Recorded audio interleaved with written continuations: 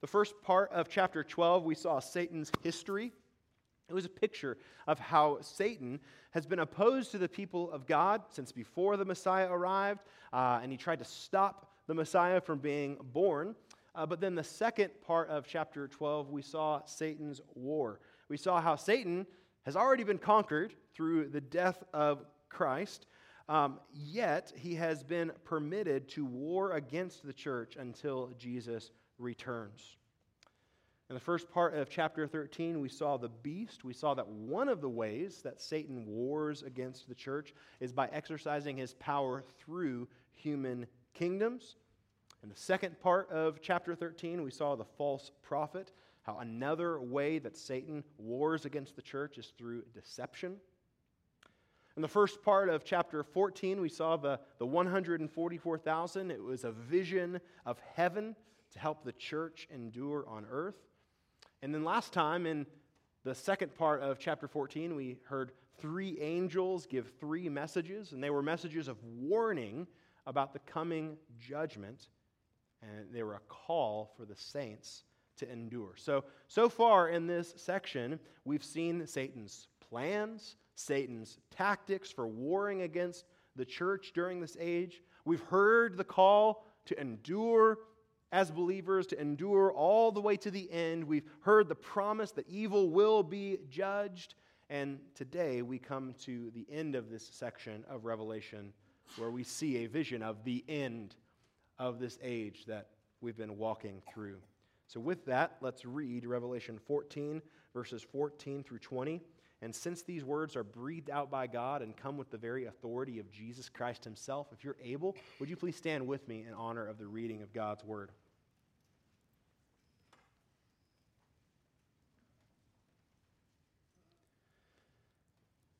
The Holy Spirit says, "Then I looked, and behold, a white cloud, and seated on the cloud, one like a son of man, with a golden crown on his head, and a sharp sickle in his hand. And another angel came out of the temple, calling with a loud voice to him who sat on the cloud, 'Put in your sickle and reap, for the hour to reap has come, for the harvest of the earth is fully ripe.' So he who sat on the cloud swung his sickle across the earth, and the earth was reaped. Then another angel came out of the temple in heaven, and he too had a sharp sickle.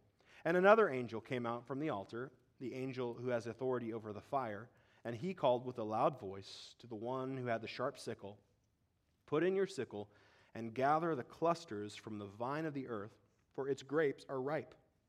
So the angel swung his sickle across the earth and gathered the grape harvest of the earth and threw it into the great winepress of the wrath of God. And the winepress was trodden outside the city, and blood flowed from the winepress as high as a horse's bridle for 1,600 stadia. The grass withers, the flower fades, the word of our God will stand forever." You may be seated.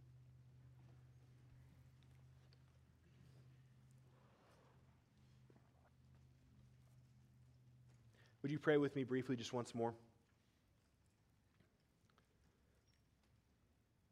Father, I ask that you would fill me with your Holy Spirit. I would speak the very utterances of God.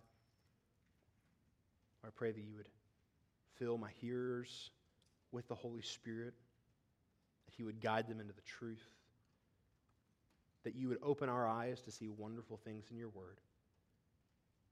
Lord, we have heard your word for us today. I pray that we would submit to it, honor you through it. It's in Jesus' name we pray. Amen. Can you think of a moment in your life when you realized after this, things will never be the same? When something happened that so radically changed your life that you can mark time by it. There was my life before this happened, and then there was my life after this happened, my totally different life after. Maybe it was the moment the doctor put that baby in your arms, and you realized, my life will never be the same again. Maybe it was a moment you lost a loved one, and you thought, things will never be the same again. Well, our text today describes a moment after which things will never be the same. And however dramatically any one of those moments of your life may have changed your life, nothing compares to the stark, dramatic change that is going to happen on this day. This passage describes the end of the age. It describes the moment when Jesus will return. And all people who are alive at that moment, and all people who have ever lived, will go to their final destination. The main thing that I want you to get from this passage today is this: your final destination is in Jesus' hands. Your final destination is in Jesus' hands. What we see in these verses is that your final destination will be one of two places. There are two destinations in this passage. In verses 14 through 16, we see believers will go to Jesus. Believers will go to Jesus.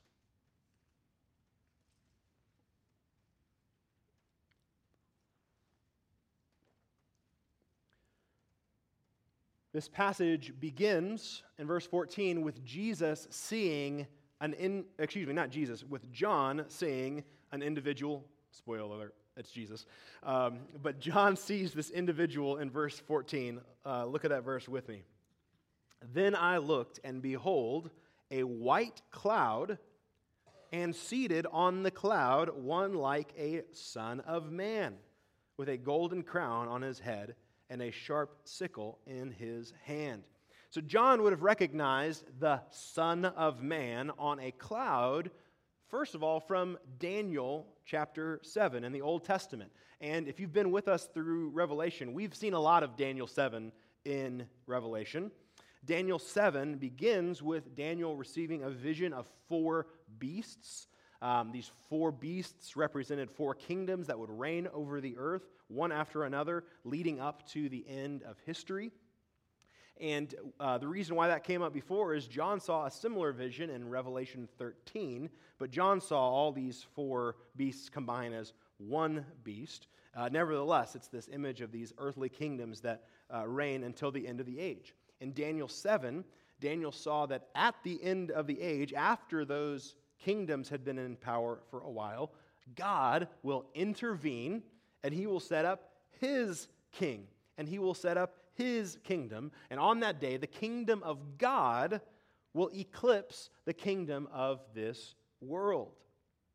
In Daniel 7, 13, and 14, as Daniel is seeing this, Daniel describes the moment that he saw God's king, the Messiah, who has come to reign over God's kingdom. Daniel 7, 13, and 14 reads, I saw in the night visions, and behold, with the clouds of heaven, there came one like a son of man.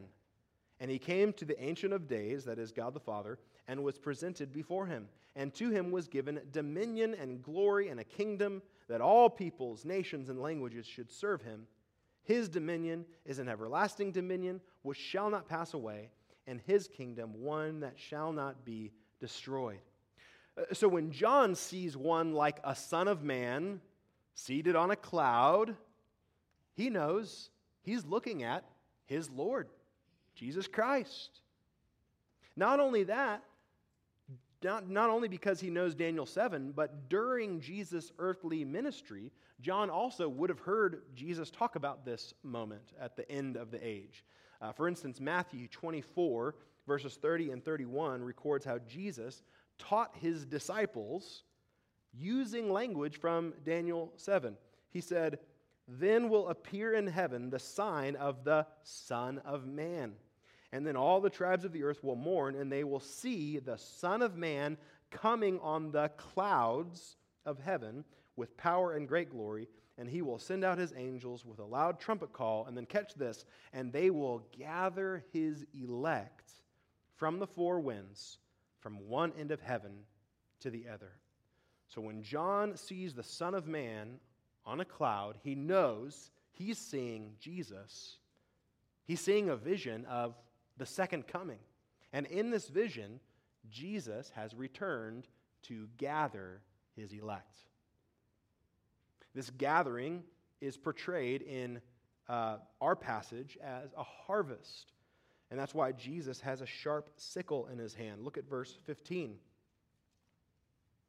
And another angel came out of the temple, calling with a loud voice to him who sat on the cloud, "Put in your sickle and reap, for the hour to reap has come, for the harvest of the earth is fully ripe." So Christ has a sickle because the earth is ready to be harvested. Jesus used this same picture of a harvest to describe the end of the age in several of his teachings. You might be familiar with the parable of the wheat and the tares. Jesus said the kingdom of heaven is like a man who sowed good seed in his field, but then one night the man's enemy came in and sowed weeds among his wheat. So when all the plants started to grow, the wheat and the weeds started to sprout up together. So the man's servants come to him and say, "Hey, should we go and take care of these weeds?" But the master says, "No, let them both grow all the way until the harvest. And then at the harvest, we'll gather the weeds to be burned, and we'll gather the wheat into my barn." Well, this is what John is seeing in Revelation 14. The harvest is the final judgment of all people. The harvest is the end of the age. The harvest is that moment when all people who will ever live will go to their final destination, their eternal destiny. This harvest is a moment after which things will never be the same. John sees Jesus reap in verse 16. So he who sat on the cloud swung his sickle across the earth, and the earth was reaped. Now, in the next section, we're going to see a picture of the harvest of the unrighteous, but this verse is a picture of the moment that Jesus returns to gather his elect, as he said in Matthew 24, to gather them, to bring them home to himself. This is the same moment that Paul describes in 1 Thessalonians 4. Go ahead and turn back a few pages with me to 1 Thessalonians 4.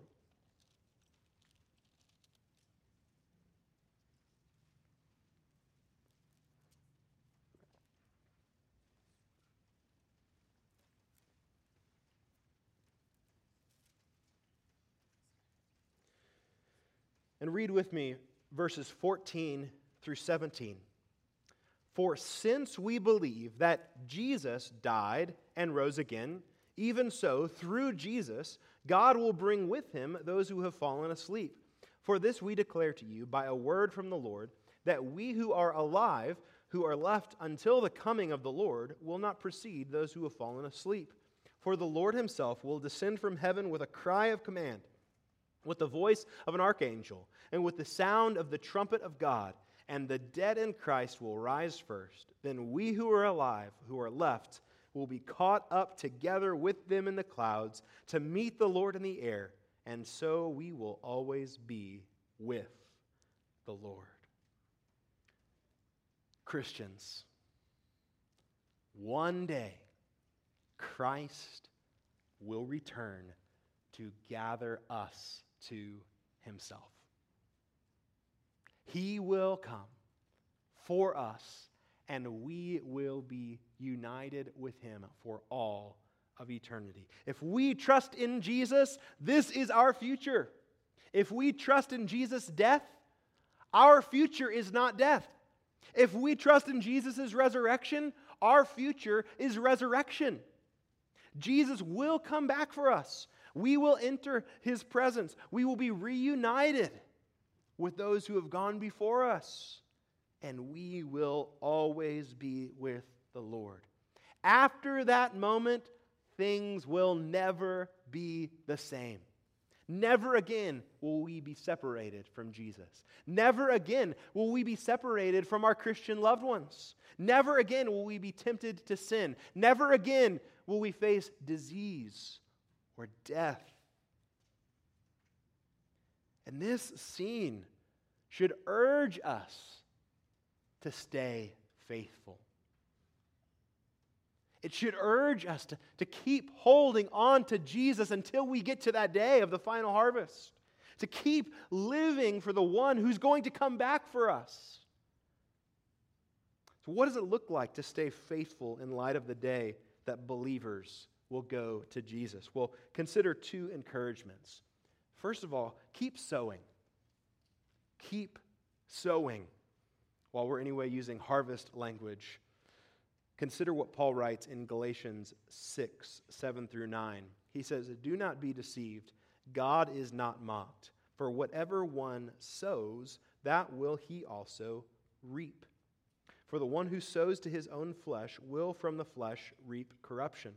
But the one who sows to the Spirit will from the Spirit reap eternal life. And let us not grow weary of doing good, for in due season we will reap if we do not give up." This life is fleeting. It is going to be over fast. Yet, we are going to continue to exist forever, for all of eternity. This life is like a tiny speck on an infinite timeline. And the Bible clearly teaches that the way we live our lives in this short life will have consequences for all of eternity. Paul says here in Galatians 6 that those who sow to the flesh will reap corruption. Those who use this life for their own. While we wait for the final harvest, there's another harvest, a different harvest that we are supposed to be focused on. Jesus said in John 4:35, "Do you not say, 'There are yet 4 months, then comes the harvest'? Look, I tell you, lift up your eyes and see that the fields are white for harvest."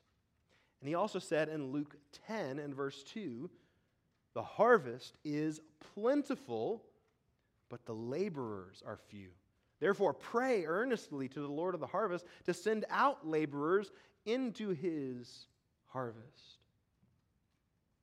When Jesus comes for the final harvest, it will be too late for anyone else to turn to him.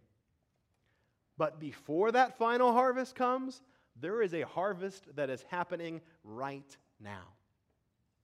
Right now, Jesus says the world around us is like fields that are ripe and just waiting to be reaped. Do you realize what Jesus is saying here about this world? If you think that the task of evangelism is to go out and to go to people who hate God and you have to labor to make arguments and wear them down until you finally convince them to trust in Jesus, we're missing what Jesus is saying here. The picture he's painting is not, hey, there's this really, really, really, really hard work that it's all on you to go do. Jesus says there's people out there right now who are ready to be harvested. They're just waiting for someone to share the gospel with them. God does the hard work of changing hearts. God does the hard work of transforming lives. God has people out there in the world that are just waiting to be harvested, waiting for the gospel to be preached. And God is going to use someone to preach the gospel to them. God is going to use someone to harvest them. The question is, who is going to go out and labor in God's harvest? Jesus calls us to pray that God would send out laborers. And we should pray that God would send us out as laborers, out into this harvest that is ready to be reaped. We should go out into the harvest and share with people The good news of what Jesus has done to secure their eternal final destination with Him forever, so that more people will be part of the final harvest on the last day and would be joined to Jesus, reunited, gathered with all of Jesus' elect, gathered together with Christ to be with Him forever. Your final destination is in Jesus' hands. And believers will go to Jesus as their final destination. He is our final destination if we trust Him. So trust Him. Trust in Jesus, and His presence will be your final destination. But we also see in this passage that unbelievers will go to wrath. Unbelievers will go to wrath.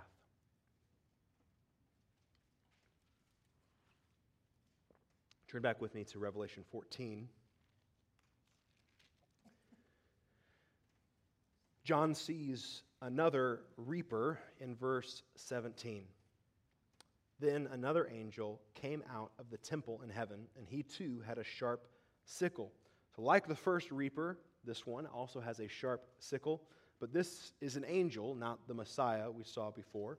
Then in verse 18, John sees a scene, again, similar to what was before. Another angel came out from the altar, the angel who has authority over the fire, and he called with a loud voice to the one who had the sharp sickle, "Put in your sickle and gather the clusters from the vine of the earth, for its grapes are ripe." So like in the first section, an angel comes out, calls the reaper to put in his sickle, but this time he describes the harvest as clusters from the vine of the earth, ripe grapes. That's not the only difference. Look at verse 19. So the angel swung his sickle across the earth and gathered the grape harvest of the earth and threw it into the great winepress of the wrath of God. This second harvest is a harvest of sinners. This is the gathering of all people who have sinned against God and have not trusted in the death of Jesus to save them from their sins. Those who do not repent will receive God's wrath. Look at how the picture concludes in verse 20. And the winepress was trodden outside the city, and blood flowed from the winepress as high as a horse's bridle for 1,600 stadia. 1,600 stadia is about 184 miles. So put yourself in John's shoes. This is a vision, but imagine what it would have been like to see this image. Blood up to your neck as far as the eye can see. It's graphic, it's grotesque, and it's meant to be. Because it's meant to give us a vivid portrait of just how severe our sin is and how great the wrath is that our sin deserves. This horrifying picture confronts us with the extent of the wrath that we rightly deserve. So we see this wine press being trodden. Who is it that treads the wine press? Well, John will see in just a few chapters, Revelation 19, verses 15 and 16. From his mouth comes a sharp sword with which to strike down the nations, and he will rule them with a rod of iron.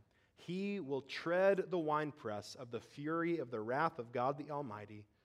On his robe and on his thigh he has a name written, King of Kings and Lord of Lords. The one who will tread the winepress of the fury of the wrath of God the Almighty is none other than the Messiah, Jesus Christ. The same one who gathers his elect to himself is the one who will bring God's wrath upon those who reject him.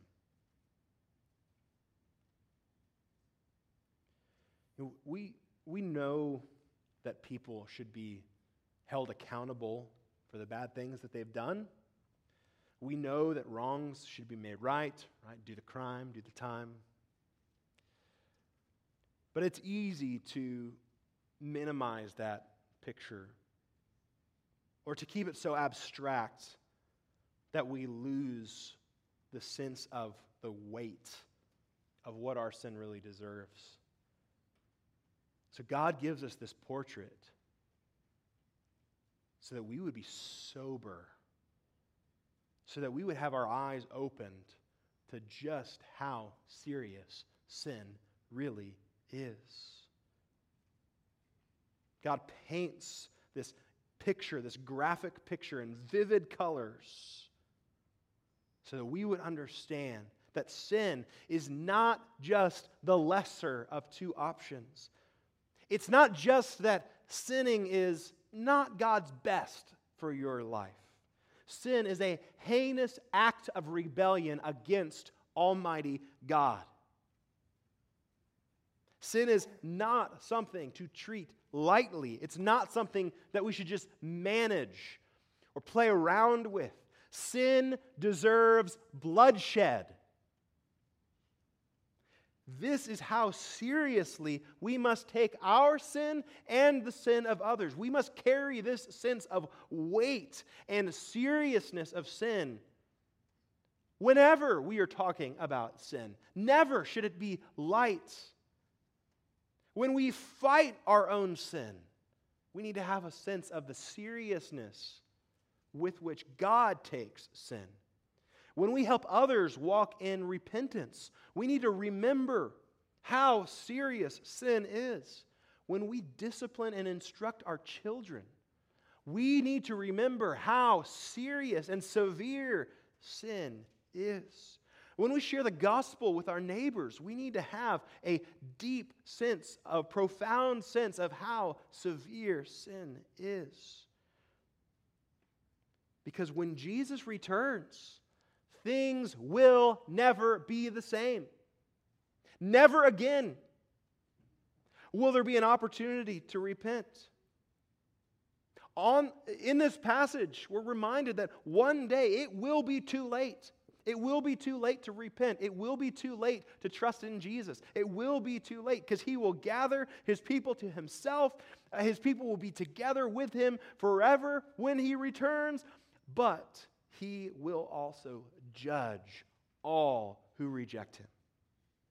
And they will receive His wrath forever. Never again will there be a chance to turn. Never again will there be an opportunity to be saved. Never again will there be a chance to experience the love of Jesus. Things will never be the same. So I wonder, are you living like that final day is coming? This passage is meant to define how we see history, time, the world, and the future. It's meant to shape the way that we live our lives in the present. So are you living like that final day is coming? Or are you living like you have all the time in the world? Are you living like your neighbor has all the time in the world? At the end of this fleeting life is the final day, after which things will never be the same. On the other side of that day is eternity, forever, never ending. So who do you need to warn about that coming day? Who in your life needs to hear the warning messages, say, from earlier in Revelation 14?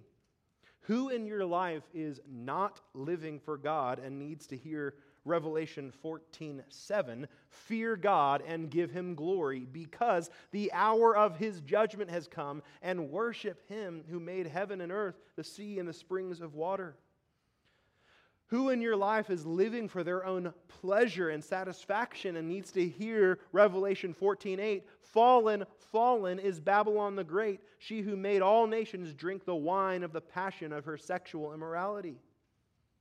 Who in your life is living for this world and this life and needs to hear Revelation 14:9 and 10? If anyone worships the beast and its image and receives a mark on his forehead or on his hand, he also will drink the wine of God's wrath, poured full strength into the cup of his anger, and he will be tormented with fire and sulfur in the presence of the holy angels and in the presence of the Lamb. Unbelievers will go to wrath. It's their final destination for eternity. And I, for one, need to be reminded of the urgent call to warn the world about the coming judgment. Today is the day of salvation. And there may not be a tomorrow. Today is when you can start taking sin seriously and repent. Today is when you can turn to Jesus and receive His salvation and His love and His gift of eternal life. Jesus came the first time to die so that when He comes the second time, you can be saved. When Jesus came to die, He was taken outside the city, like we're told this wine press is outside the city. Jesus was taken outside the city, and He shed His own blood as your substitute. The very wrath of God that Jesus will pour out on the wicked at His second coming was poured out on Him at His first coming so that you could be spared, so that your life could be saved, so that your eternal destiny would not have to be wrath, but your eternal destiny could be with Jesus, the all-satisfying Lord and Savior. So repent. Turn away from sin. Stop living for yourself. Stop trusting in yourself to make you right with God. Turn to Jesus. Trust in Him to forgive you of your sin. Trust in Him as your Lord and King. Your final destination is in Jesus' hands. And unbelievers will go to wrath. So trust in Jesus to save you from the wrath to come. There is coming a day sooner than you realize, after which things will never be the same. If you're a believer, you are almost home. If you're not a believer, you're almost out of time. Your final destination is in Jesus' hands. How will you respond? Let's pray. Father, I thank You for the reminder of the day that is coming. Lord, it is a joyful reminder to those who will be reunited with Christ. But Lord, it is also a sobering reminder of what eternity awaits those who reject You. Lord, I pray that this coming day would help define our reality now and define our worldview now. Lord, would we live lives today as if that day is coming, because it is.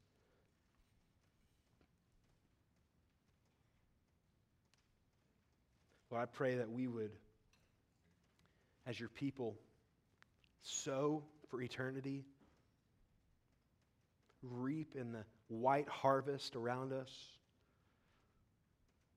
And Lord, I pray that we would warn those around us.